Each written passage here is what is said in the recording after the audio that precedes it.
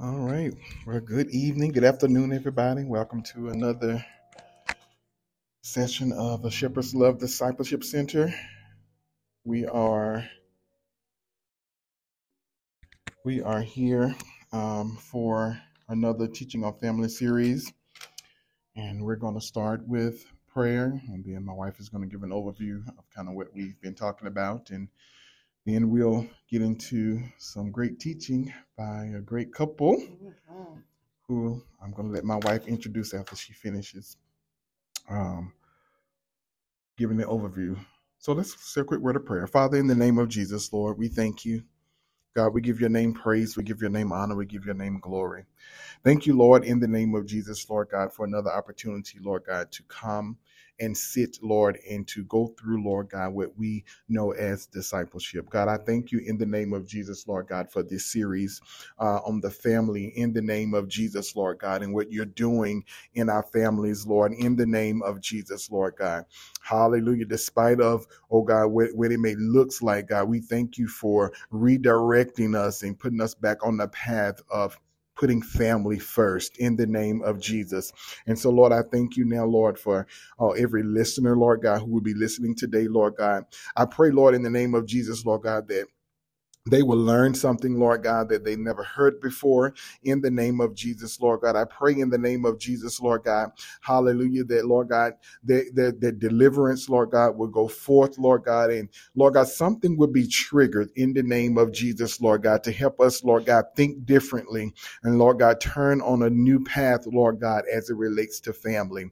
Lord, we thank you in the name of Jesus, Lord God, for clear direction, Lord. We thank you for clarity of speech, Lord, in the name of Jesus, Lord God. And Father, we most of all thank you, Lord God, in the name of Jesus, Lord God, for the waves and the currents, Lord God, that we're about to experience in the name of Jesus, Lord God. Father, in the name of Jesus, Lord God, I even activate, Lord God, prophetic insight in the name of Jesus, Lord God. Oh God, where things, Lord God, will be shown and visions will be seen in the name of Jesus beyond, Lord God, where we are today, Lord God. We thank you in the name of Jesus, Lord God, that we're pulling, hallelujah, from an eternal perspective in the name of Jesus, Lord God. We thank you, Father, that we don't pray to heaven, we pray from heaven and we live from heaven. And so, Lord, in the name of Jesus, Lord God, bring, Lord God, the diagram, bring the visions, Lord, in the name of Jesus of what you're trying to demonstrate today, what you want us to hear today in the name of Jesus, Lord God. I pray, Lord God, in the name of Jesus, and I declare, Lord God, even the capacities be expanded in the name of Jesus, Lord God. I, oh God, in the name of Jesus, Lord God, acknowledge the teaching mantle in the name of Jesus, Lord God, that's in this room today. Yeah, God, I thank you, Father, in the name of Jesus, Lord God, that teachers have been silent for so long in the name of Jesus, Lord God, and I activate that teaching mantle now in the name of Jesus, Lord God, that it go beyond the scope, Lord God, hallelujah, of what we know teaching to be, Lord God. But Lord, in the name of Jesus, Lord God, let it, Lord God, pull things out of our ears that's been clogging us in the name of Jesus from hearing your truth, Father, in the name of Jesus, Lord God. And Lord, I thank you now in the name of Jesus, Lord God, for what's about to take place. Lord, we thank you, we praise you, and we worship you. In Jesus' name, amen. Amen. Amen. So before our amazing teachers come forth, we're going to go over a brief recap. So again, we are in the family series and we're discussing the family, which is the matters of God's heart. And in March, we talked about what is family, and we talked about how family is the institution that God, the divinely orchestrated, and how family is responsible for society. We are responsible for education and the socialization of children. We are really the value of citizenships, and what family do in God is how society will develop. Basically, that's how it is. And so then we went into April and we talked about the husband, also man, in case men are not married. We broke it down, and how husband was responsible for binding, bringing together the family. It was their responsibility to hear from God and also bring the family together. That was their responsibility. And then in May, we talked about the wives or the women, how it was their responsibility to basically build up the family, build it up. The husband and men bind it together, bring it together, but the women or the wives, they build it up. That was their responsibility. That was the overall understanding of it. And then we went into June, we talked about children, because oftentimes ministries always forget about children, like they don't have a place in the family. But we found out that children are very instrumental to the family. They are a gift from God. And what we pour into them is how society is going to continue, is also what God is ordaining for the family, for the parents to pour into the children, because God is in need of the children. It is a reproduction. It's a continual growth process. And so that is why children are needed in the family. That's why he gives us children. Either we understood they can be adopted, they can be spiritual, they can be biological, but they are a gift from God. So then we go into July and we discuss, we discuss parenting after divorce. And we learned something amazing there, that gift does not die when you are divorced. It continues. There is no magic formula. There is no one way. That is key, that you just continue to be who God called you to be. Even after the divorce, you still are mandated to be who God called you to be and still live out what God need of you. And then we go into August, we talked about single dads, and we realized that single father will raise a healthier child than a single mother, according to statistics. Why is that? Because man was created first, and they have a responsibility. They hear from God, and they have to execute out what God tells them to do. But we also found out a lot of more things, so you have to go back to that, because that was a powerful, as well as parenting after divorce. That was powerful as well. So I advise you to go back and to listen to that recording. And then in September, we talked about single mothers. And, we talked about codependency of single mothers. There was an issue with single mothers become codependent. There's a perfect storm which lead to codependency. And that was an amazing teaching as well, when we found out that shame is also an issue with single mothers, and single mothers struggles with support system. And we put a charge out to everyone when it came down to ministry-wise and church-wise, how can we support single mothers when they have to deal with daycare and job, when they are all alone and could lose their job if they go have to take the kids out of school or doctor's appointment, things like that. So that was very powerful as well, when they have to deal with shame and codependency. And now here we are in October. Yes, October. In October, we are going to get a different perspective on unhealthy family dynamics during engagement and marriage. And so we have here with us today CJ and Lauren Warfield, and they're going to give us a different perspective how it is in a family dynamics, being engaged and then getting married, and from an unhealthy perspective. And so they're going to give us some strategies and give us some things. I have some names I'm going to call them at the end. They're not ready. They always give us names, me and my husband, but they ain't ready for mine. But I am really looking forward to this, and I know you all audience, you're going to be blessed by this teaching, because we are blessed by their presence and by their just by their growth in God and by their stature in God as well. So we just looking forward to it. So now we turn this over to CJ and Lauren. Welcome. Thank you for having us. Yes, thank you for having us. We are excited to be here. We want to say thank you for the extended invitation to teach from our point of view, from our perspective. And we thank you for the covering of Mario and Kenisa, our spiritual big brother and big sister. We love y'all.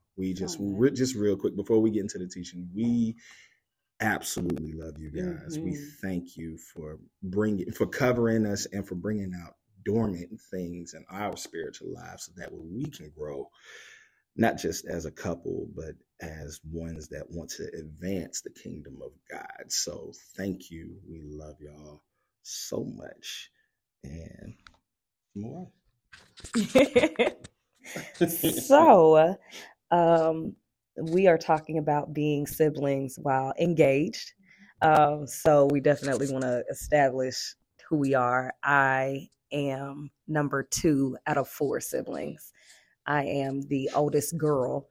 And birth order is a thing that we have talked about a lot, being siblings. I was always treated like the oldest, not just the oldest girl, which I was, but the oldest child. My older brother was born before me, had gotten sick. He had actually been diagnosed with cancer when we were younger, and is healed, has been in remission since about 7th grade. But the treatment that my parents had for him, especially my mom, was he was an only child, and then I was the oldest, my sister was the middle child, and my youngest brother was the baby. And that was the treatment of us as siblings. In fact, it was about 5 years ago when I read about like birth order that I even realized technically by birth I am a middle child, but never experienced that because I was always treated like the oldest. And I know the Bible talks a lot about the firstborn and the blessing that comes with being a firstborn, and the favor that comes with being a firstborn. And I believe I had favor from my parents in different ways because I was the first girl. So that's kind of who I was in my family as a sibling. I'm gonna let you talk about your birth orders. So I'm the oldest of 4. Got 2 brothers and 1 sister. And with my dynamic, I was definitely treated as the oldest. I was the oldest. I was the first to graduate from high school, the first to do marching band. I was the first to get his driver's license. I was the first to get it all. And of course, I received a lot of the favor from my mother and my father, and I received the favor from God. But I also knew what that also meant was the responsibility of 3 other eyes. Well, really 9 other eyes, by 3 different people looking at me being the leader, being quote unquote, if my father wasn't there because he had to work, or my mom wasn't there because she had to work, I was the father figure. I was the parental figure. I had to figure it out. So if we had to eat, I'm like, okay, what are we getting ready to do? How much money do we have? If my mom left some money, okay, what are we going to eat or anything like that? So the responsibility of being the oldest definitely came on my shoulders. And going through the process of us getting married, it was a different level, but it was still the same treatment of, I wasn't the first to get married, but me being the oldest, I got, for lack of a better word, a little bit more of a spotlight because I sacrificed so much as a kid. I sacrificed so much as a teenager. So by the time I got married, my mom and dad, they were like, okay, it's on you. You get all this treatment. And there was a moment where I was just like, I don't know what to do with any of this, but God saw fit to not only prepare me for my wife, but to prepare me for what was getting ready to come within my family, because my sister is also married. My brother, who was married, he's divorced now. But we all got to see the lane that took in being that person's spouse is now priority A, and we had to understand that. So now walking through it was a little bit easier because I got to see it. But also, I'm like, I get it, man. I get that Lauren is priority A. Lauren is priority one. Lauren is the star of my team. And I got to treat her as such. Nobody else in this equation matters. And I had to understand that being the oldest, because a lot of times I'm these three, Brian, Alexandria, those are my brother, Brian, Alexandria, and Christopher. These three were always the center. Now I'm like, I got to push y'all to the side. Two of them understand because they've been in my place. Last one kind of had to understand that, but he's understanding more now as time develops and everything. So that's where it is. So it's a different process, but it's all good. It's all good. There'll be a lot of back and forth today. Yeah. Yeah. So part of while we were dating, one of the things that we were really able to connect with was our role as siblings in our families. We are very much so the leaders.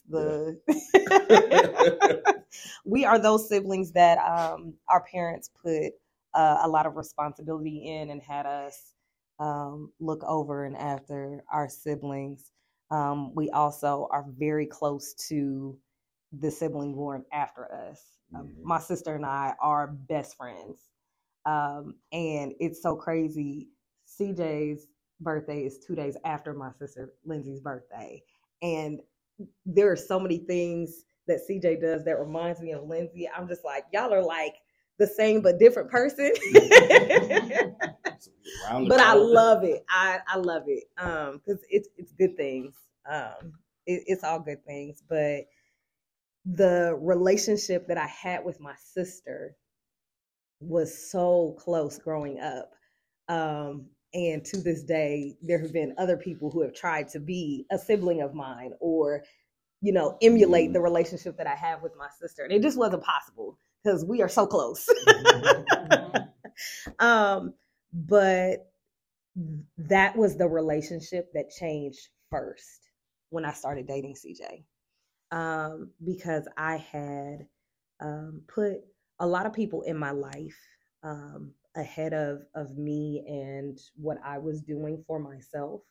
I tell CJ all the time, he was the healthiest relationship that I had, but I was thinking in terms of dating. But when I looked at it, it was all of the relationships that I had in my life. My relationship with CJ made me recognize and set boundaries for the relationships that I had with my family first, and then my friends, and then colleagues or coworkers or whoever it was. And so my sister's relationship with me was affected first. Now, CJ and Lindsay had a relationship because we met in high school. Our families went to high school together. So they already knew each other. So CJ was Lindsay's big sister before he was my boyfriend, before he was my fiance, before now he's my husband. But we were still sisters the whole time. And so she had to understand that the sister time that we normally spend together is not over, but it's cut short in different ways. The conversation is different now because we're not just talking about guys that we like. I'm now talking about the man that I'm going to spend the rest of my life with, and the man that I want to start a family with. And so I had to recognize who I was as a woman in CJ's life, but also what does being a sister look like when I have a husband first. I was definitely voluntarily burdened with taking care of my siblings because I spoke my father's language.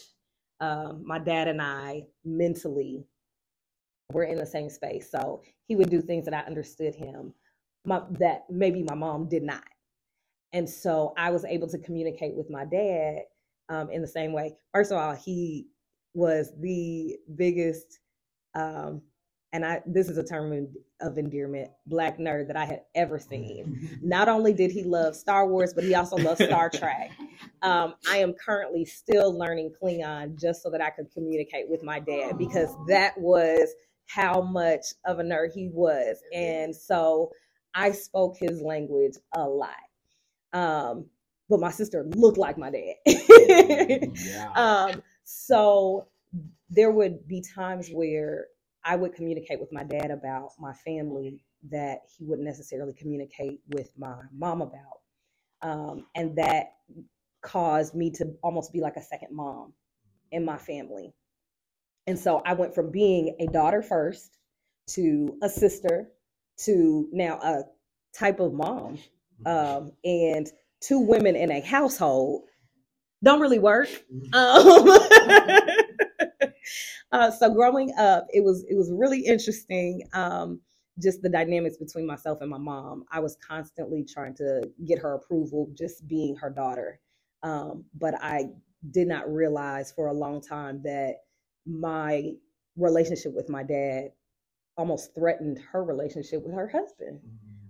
Because I am in this house and I've been established as a daughter and a sister because that's who I have biologically in my family. But now I'm somehow also an adult without being an adult. I've taken on a mantle that I didn't ask for, but also kind of infringing upon the literal mantle that God had given other people in the house.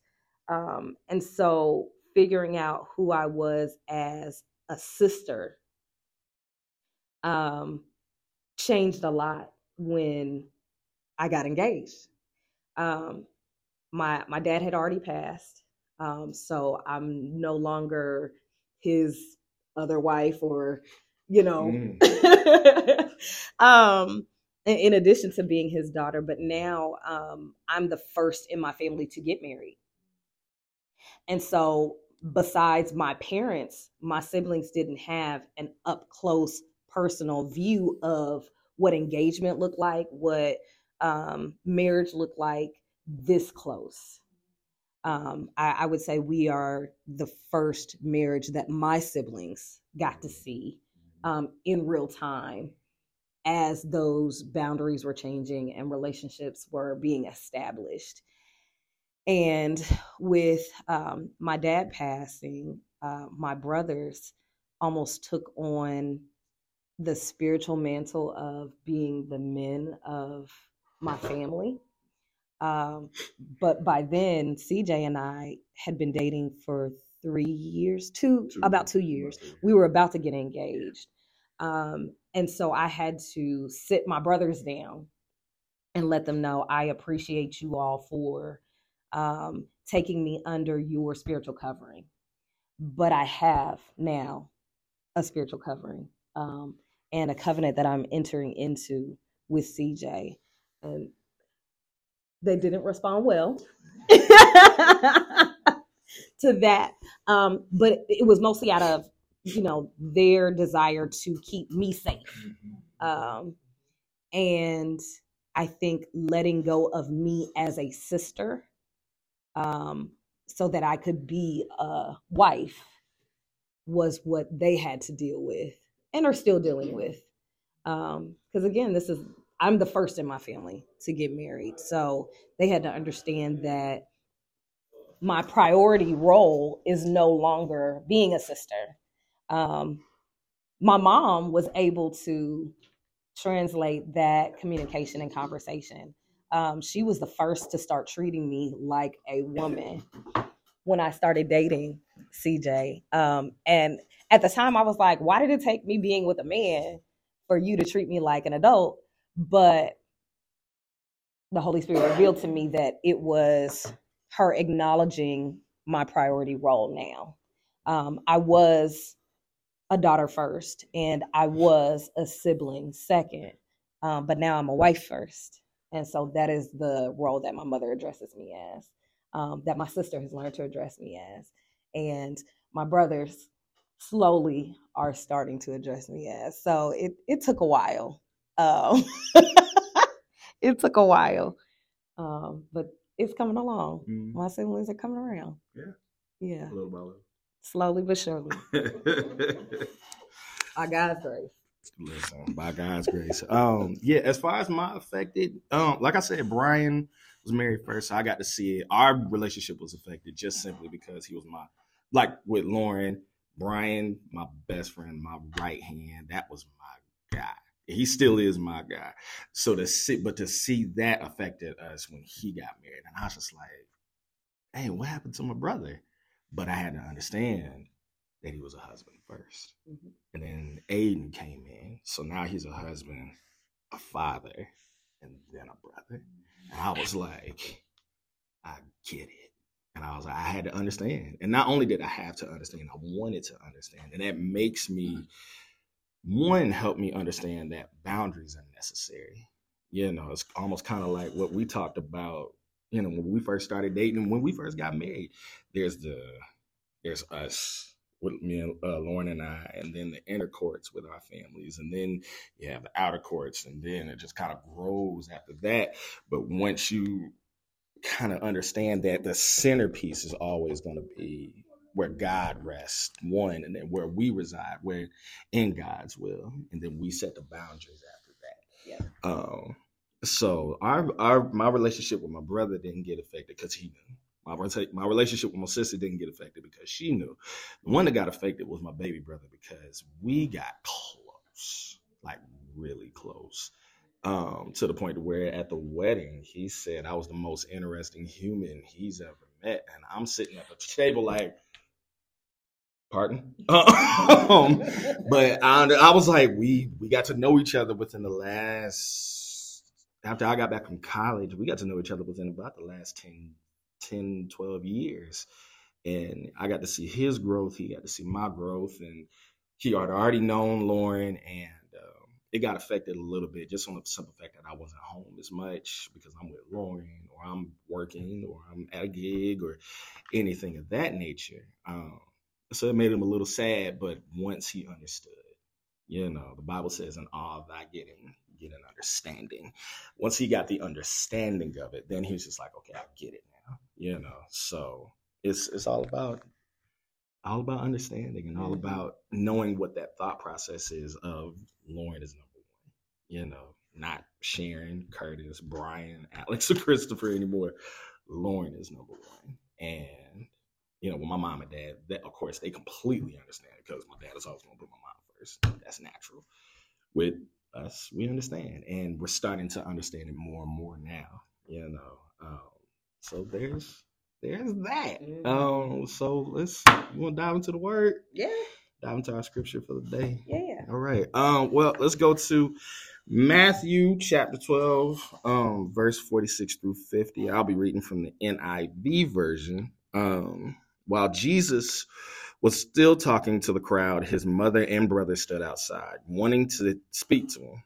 Someone told him, your mother and brothers are standing outside, wanting to speak to you. He replied to him, who is my mother and who are my brothers? Pointing to his disciples, he said, here are my mother and my brothers. For whoever does the will of my Father in heaven is my brother and sister and mother.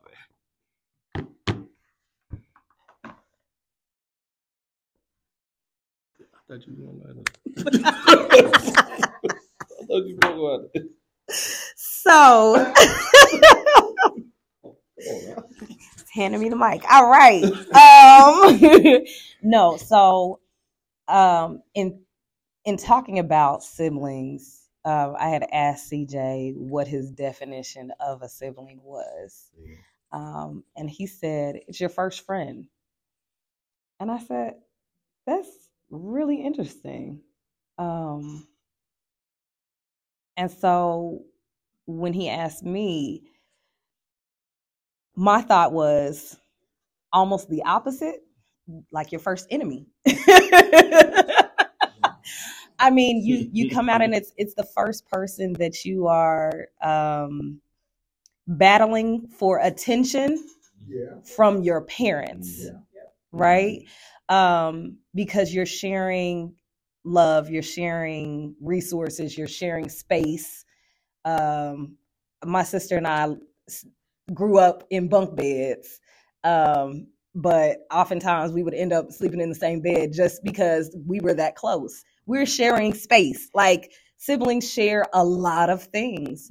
But when I thought about who we are as a family in Christ, with God as our Father, we are all siblings. So we are all sharing the same Father, right? And so when we look at people, oftentimes we see what makes us different and we compare. And that tends to lead to what I'll call sibling rivalry. You're looking at what other people have that you don't, favor that they have received that you don't have, and not realizing that my relationship with my father is not the same as your relationship with your father. God knows who I am as his daughter, and my love language is not going to be the same as yours. When CJ and I first got married, and even before, while we were engaged and dating, we started to talk about how God communicates with us and just our relationship with God. And I was like, well, God doesn't talk to me the way God talks to CJ. Like, I kind of wish God would talk to me that way. But then CJ was like, well, God sometimes taps me on the head and like wakes me up in the middle of the night. And I'm like, well, I'm not trying to be woken up in the middle of the night. Like, God, you can keep talking to him like that. We can talk a different way. I want to woke up in the middle of the night. I get it. You know? Not to say that God hasn't woken me up in the middle of the night, but God knows how to talk to me in a way that I will listen. Yes. And that's different than the way that he talks to CJ. And so I can't get mad at how God treats my brother, because God is the one who establishes who my brother is, and how I should treat him. And I have to honor who God has created him to be. So siblings are not just your first friends, but they're also almost, I'm not going to say a mirror, but they demonstrate all of the different ways that God can communicate. Because we're just different.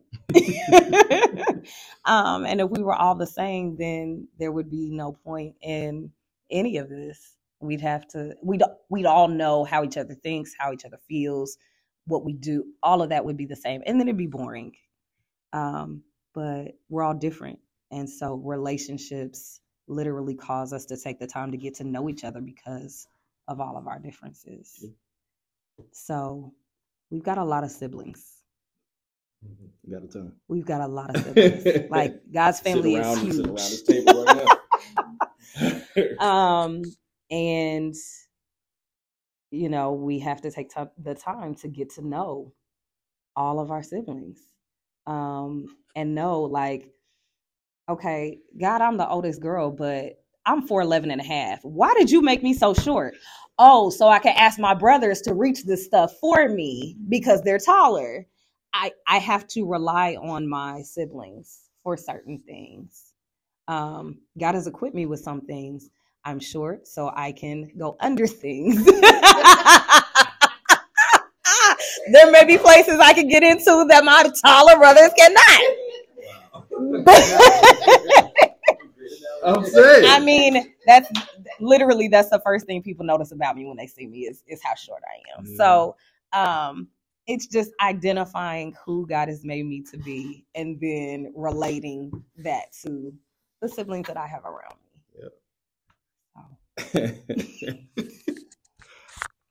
I got nothing after that.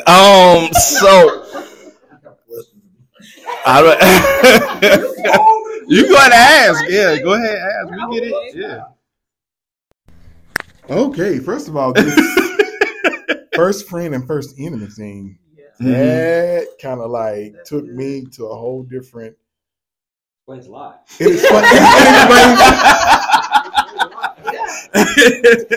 It explains so much.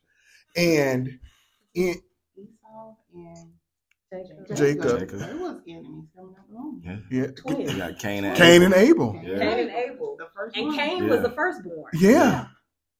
And so my question is, from a first friend or first enemy's perspective, how do we navigate through that in some of the things that you talked about, such as boundaries, comparison, and relying on certain things?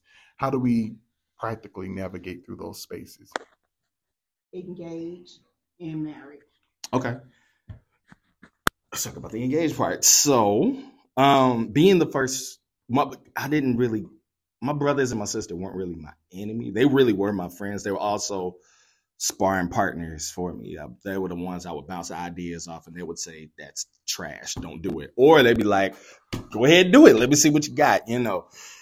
So again, for me, it was just easier to set that boundary and reset that boundary. And also, especially in the engaged part, you want to know how to be sensitive, because like Lauren said, knowing each other's love language is crucial. My love language is so far different from Brian's love language, which is so far different from Alex's, which is so far different from Christopher's. Everybody's love language is different, so I got to approach you different. It's crazy when, your father, and I heard this on a podcast with Kevin on Stage and Ty Tribbett. It was a wonderful podcast, and they talked about loving their kids, two different ways. The oldest, for Kevin on Stage, loves affection, loves the attention, loves when he grabs them, hugs them, kisses them. The other kid does not want you to touch him. You're cool with looking, you don't want him to touch you. So I can't be as aggressive with Christopher the way I am with Brian. I can't be as aggressive the way I am with Alexandria as I am with Brian or Christopher. I can't be as sensitive either. There's got to be a thought process of, okay, how do I approach this boundary that now you can't cross this line anymore in the engagement, as well as getting married, as well as being married, is the line of, okay, you can only come this far. I can only let you in so much. There was a time where I would have posted Lauren every 3 seconds, talk about, this is my wife, love her, spotlight's on her, take it off of me, love on my wife. Now I understand, because the love language is different. She's like, don't post me. Lauren is literally like, baby, don't. She told me that from day one. She was like, don't post. She's like, if you do, fine with it, but don't, because there's a privacy that we have that only me, Lauren, and God dwell in. And there's that boundary that we got to set that only me, God, and Lauren dwell in.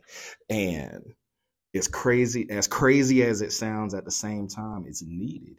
And it's healthy for us as married. It's honestly healthy for people that are single, that are wanting to be married, or people that are dating or anything of that nature.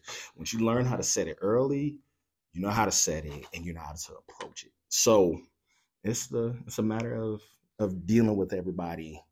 And you hate to say different, but you have to say different, because not everybody's going to receive it. They say, like, I can tell Mario, don't come over because this is going to happen. I'm about to do all this. And Mario could say it, and I could say the exact same thing to Kanisa, and Kanisa would be like, so I'm going to come over because this is what we're getting ready to do. I got to be like, okay, so Kanisa, how you doing, sis? What's going on? So Lauren and I are dealing with some things right now, and nothing's wrong. We just need to deal with it right now. So I submit to you not to come over at this time. Is that okay? I appreciate it. Love you. Like, but that's how it's gotta. But that's why it's gotta. That's what it's gotta. And it's not necessarily anything that anybody said. It's just it's just a thing of, I gotta approach everybody that I know extremely different. And it's the same thing, with our brothers and sisters outside of the blood, outside of our families. With two of my bandmates, Jesse and Joe, they're both married. And I had to understand that boundary. I'm like, man, 10 o'clock, their phones are off. They ain't talking to nobody, because they're spending time with their wives. And I was like, what? Dang, I gotta get used to this. Now I'm like, all right, 10 o'clock. Yeah, phone's off. Like, don't disturb. And Joe would text me, can we have a conference call? Nope, it's 10 o'clock. I gotta be with my wife. Shut down. And that's what it's gotta be. And Joe understands because he's married, so he gets it, you know. So it's just a matter of the approach being different. So what you got? Well, while we were engaged, I actually asked my older brother what he thought of you. And this is kind of where the enemy comes in. I don't consider my siblings my enemies, but I know that the enemy does not care for the covenant of marriage. Come on. And will use whatever available. Everybody is susceptible to being used by the enemy to come against what God has. And my brother responded, I don't really think anything of him because he's not going to be around for long. And I said, okay, that is not what I was expecting to hear. My brother lived in another state at the time, so he wasn't around much. But the last time he had lived in the state with me, we actually were living together while we were in college, and he saw my previous relationships and my lack of boundaries from those, and stated that basically when I was in a relationship with people that I went away from myself. I was not myself. I did not stick to my beliefs and ideals and things of that nature based on who I was with. So all of his understanding of who I was in a relationship came from those past relationships. So he had not seen me while I was dating CJ. He had not seen me as a woman from the last relationship that I had been in until now. He had no idea who I was as a sister or as a person. And so I think all of those things allowed for the ability to speak against what God had put together. I took it personal at first because I wanted the approval of my brother. But after talking to my now husband, I realized that it really didn't matter what my brother thought. And so after a while, I stopped even having a conversation about CJ to him because it really wasn't his business. I'm not marrying my brother. Like I see my brother when I go home to see my family. And that's about as often as I interact with him.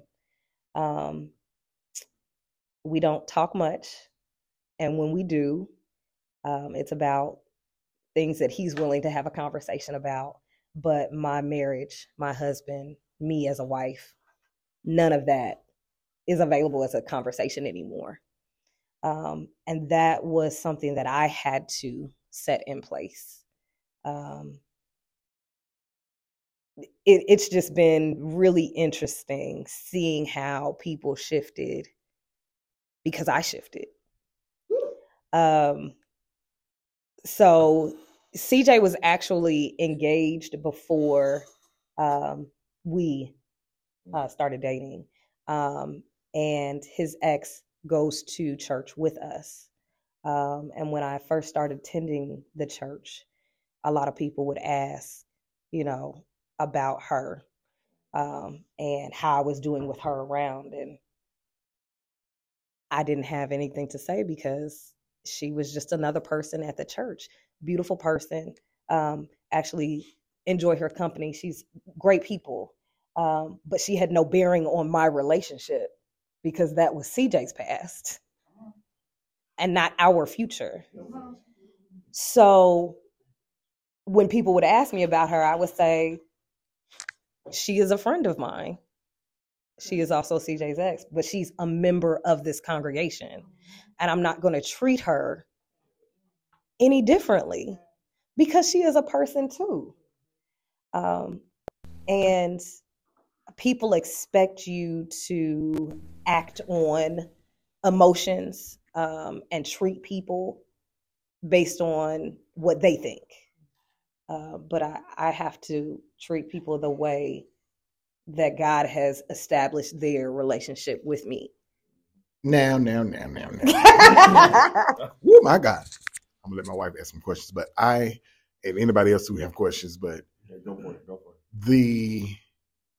What was just demonstrated between what Lauren's brother said from CJ's perspective and Lauren's perspective from CJ's ex was a level of maturity. How were you prepared for comments like that and being able to navigate from a mature perspective? Because I would have probably choked Lauren's brother. And then, with people coming up to Lauren, because I know how people are, trying to just create a strife between the two of them. How were you prepared for that from a maturity perspective? There's a lot of prayer. But yeah, go ahead. It's like wise counsel for what is wise counsel then? Wise counsel for people who knew you then, and they don't know you now. You know what I'm saying? That's all. They hit me hard. It's like maybe back then that was wise counsel, but now it's not wise counsel because he doesn't know the evolved you almost, man. So Yes. That really struck me, man. It's like if they don't know me now, how can they give me wise counsel? It's like. I don't know how, like you said, I don't know how you would have come to that now. I can see it now, but in the moment, like I said, I'd probably, who are you? Like, you know what I'm saying? You don't know what God told me, but he ain't been with you. I don't know. And I asked him, it's not like he came volunteering that information. Mm-hmm. I asked him. And honestly, at first he said, do you really want to know? And I was like, yeah, I'm asking you because you're my brother. And then he told me. So I had to accept that, Lauren, you asked. You can't get mad at his answer, but you can control how you respond. As far as the preparation for that type of conversation, I don't know how I did not lose it. But God keeping me, because there were a lot of people who thought they knew what was best for me, but that was because I had given them that authority in my life. Got it. So the maturity came from closing off the extra access to me. I stopped allowing people to think that they had a say in my relationship. Yeah, and that comes from evolving, because that's what I was sharing with him. When you're dealing with siblings or family, period, people, when you are evolving and you begin to ask people questions. It's on. When you ask, when you begin to ask people questions about yourself and you're no longer affected by it, that's because you have evolved. You have evolved from your old self, and you have evolved from that old situation. And that's one thing that God is continually doing with us, evolving us from that grace to grace, faith to faith. And you have evolved, and it was real like God wanted to show you how much you have grown and how much you have removed yourself from others' say. So let me go to the one who always has something to say about me, and see what he's going to say. And you just stood your ground. So that's what I was sharing with Mario. Is like, when we are evolving, especially with our siblings, do we allow them to continue to disconnect us from our relationships, or do we continue to stand? And you just stood instead of letting him disconnect like he used to in your past, because your family always had something to say about your relationship, and you're affected by it. So Yeah, evolving is a powerful thing. Yeah, it is.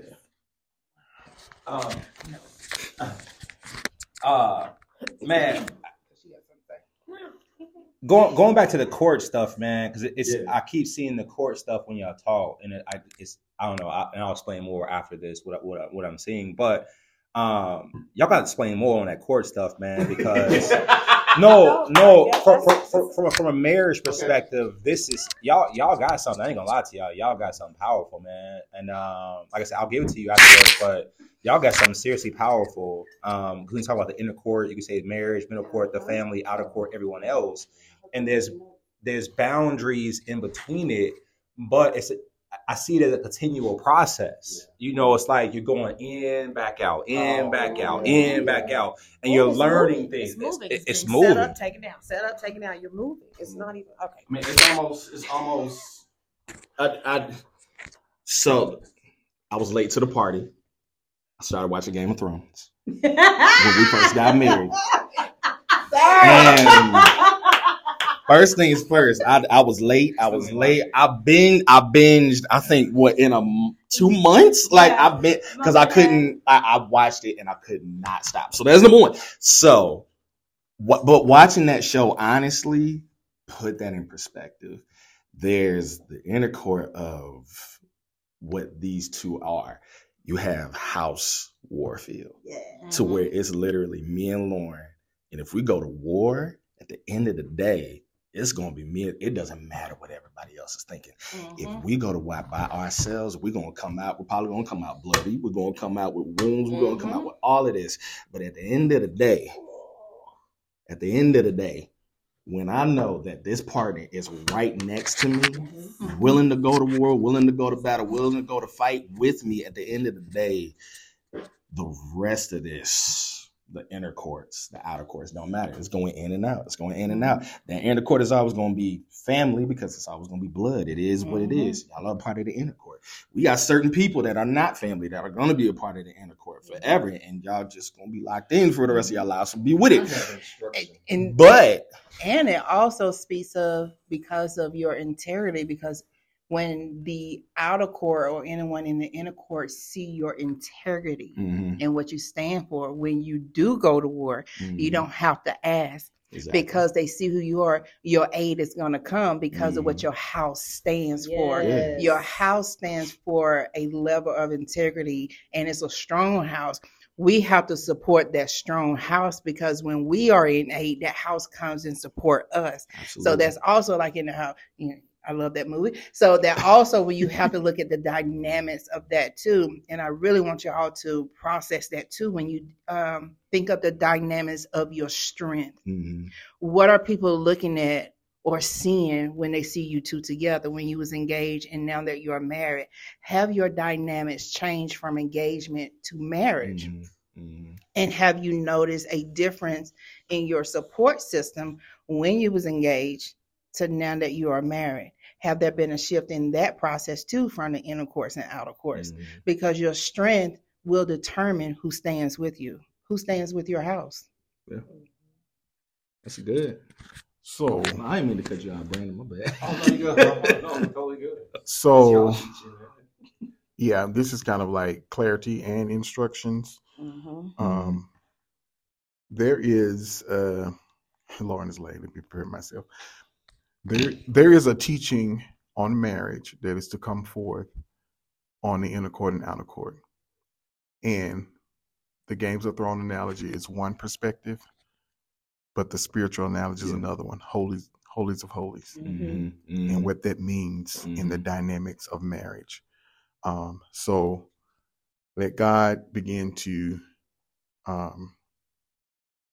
download that information, study that inner court, outer court in the Bible from a marriage perspective, and allow that to come forth as a teaching on marriage. And we I'll let you know when I'm ready to hear it. Yeah, yes, sir. relational when we're ready to. Yeah. On top of that, man, I have focused on each item in the court. So, like when you go into the holies of holies, that there's certain items, but I never heard how those items relate to marriage. You know, like the budding of the rod. What does that mean in relation to marriage, man? That's gonna be dope. So, I want to hear y'all perspective on each item in each court. So, there's items in the middle court with the family. Like, what does that mean for the family?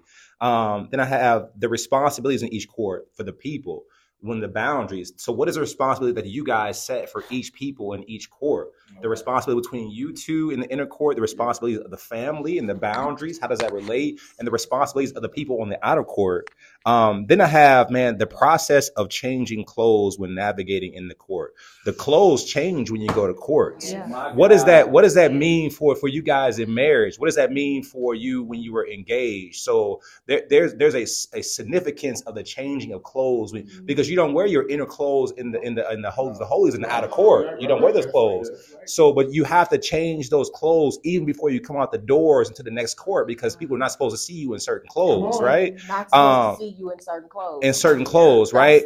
Because certain clothes have rubies and jewels that people can't see you in, right? And then I have what are people able to see when you are moving through the courts? So the outer court has higher walls. They're not supposed to be able to see what you're doing with your family, right? And then the inner court has blinds and doors because they're not supposed to see what's in the inner court. But when you come out into the outer court, what does that look like, right? What does that look like from navigating, getting to the outer court? What is the posture you and your wife are supposed to have coming out into the outer court? Right? What does that posture look like, man? So you guys have something tremendous here, man. I think you can tell it in a way that's never been told before from a marriage perspective. And I'll be honored to hear what you guys come up with. And I want to add to that the arc. What is the communication is like with God when you get into the holies of holies after you done went through all the transition? Now, what is the communication like?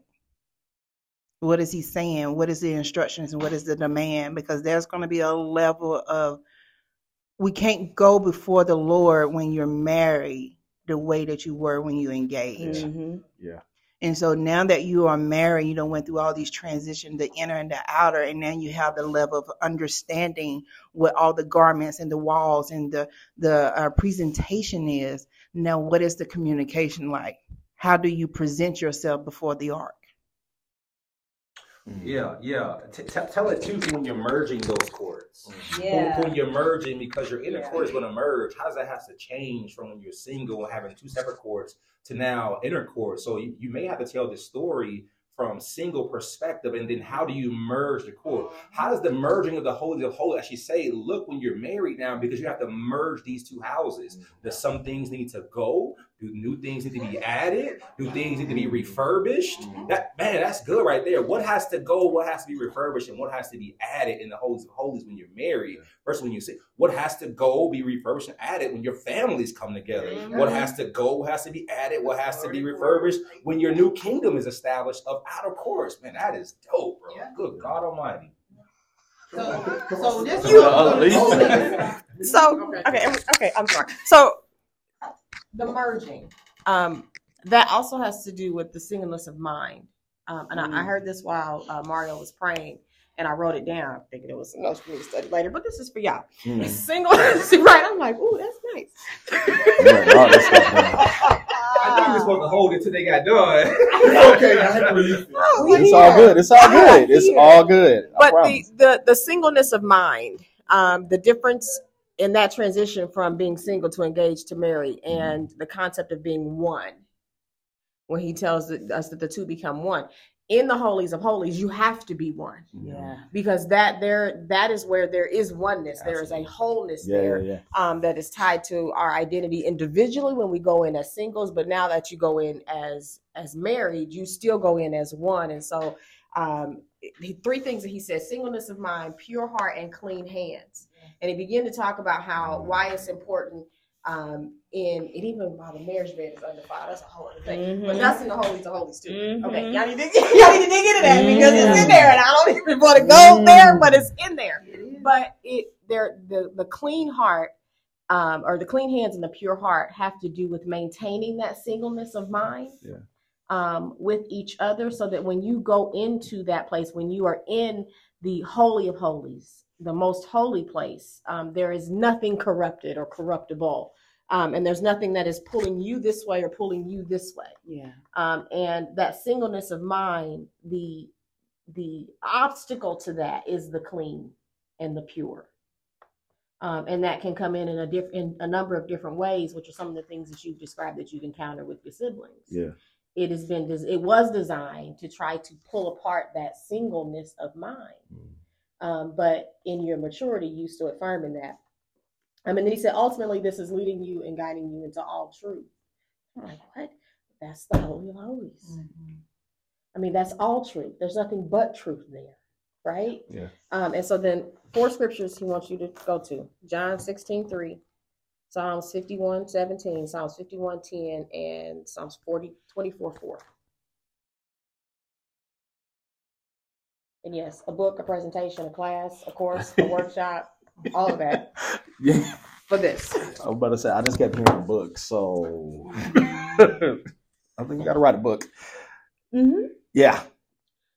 Mm-hmm. I think you should. I think it can come better if you do it like as a. You could write the book, but I think if you tell it first. Yeah. Okay. Like video wise, I think you should tell it together and tell it separately. Like if you tell, like I say, it's like up and out, back and up and in. So it's like you're going up in individuals, and you're coming out, you're meeting, now you're going up together. You see what I'm saying? It's like you two go through your courts separately because you're single. You came out, meet each other, you got married. Now you're going through this again. It's married. You come back out. Now you're going through it more mature. You come back out. You're going through it more mature. You come back more mature. So it's an evolving process. Mm-hmm. So you can tell a story for a long period of time. Like you can tell a story from your evolution of singleness going through the court as a man. Mm-hmm. No matter how many times you have to go through it for maturity to finally meeting her. And now it's like, okay, I have to go through now again through God. So my relationship, you already told it. Yeah. My relationship have changed each court. I've gotten here. I went before God after I went through each court before her, about her. Now I got to the Holy of Holies. God, what is it about Lauren? You know what I'm saying? I'm coming out again. My relationships have changed again because I'm getting more serious about Lauren. God, what is this now? Really? He says, yes. Okay, now me and Lauren are going before everybody through these courts, through our friend group, through our family group. Now we in the Holy of Holies. God merged this. Now you're married. Now you're going through the courts again. We're married. We're through our families. We're in the Holy of Holies maturing. We come back out again, going through these. You see what I'm saying? So it's a continual process, man. You guys have already kind of told us stuff. You have to tell a sibling stuff. You have to tell about my past. You have to tell all that stuff. We also still got to talk about parents and co-workers and all that. Yeah, we got to talk about all that. All right, I need to bring it in. Hold on. So we're talking about family dynamics here and how this is critical as you are engaging going into marriage. And so this was a phenomenal teaching from Lauren and CJ, and we're definitely they're gonna have to be done because it's a ministry moment. It's gonna have to be a part 2. Yeah, it's gonna have to be a part 2. It's gonna be a part 2. Crazy to get, we ready for a part 2. So we didn't really get it. So yeah, and so.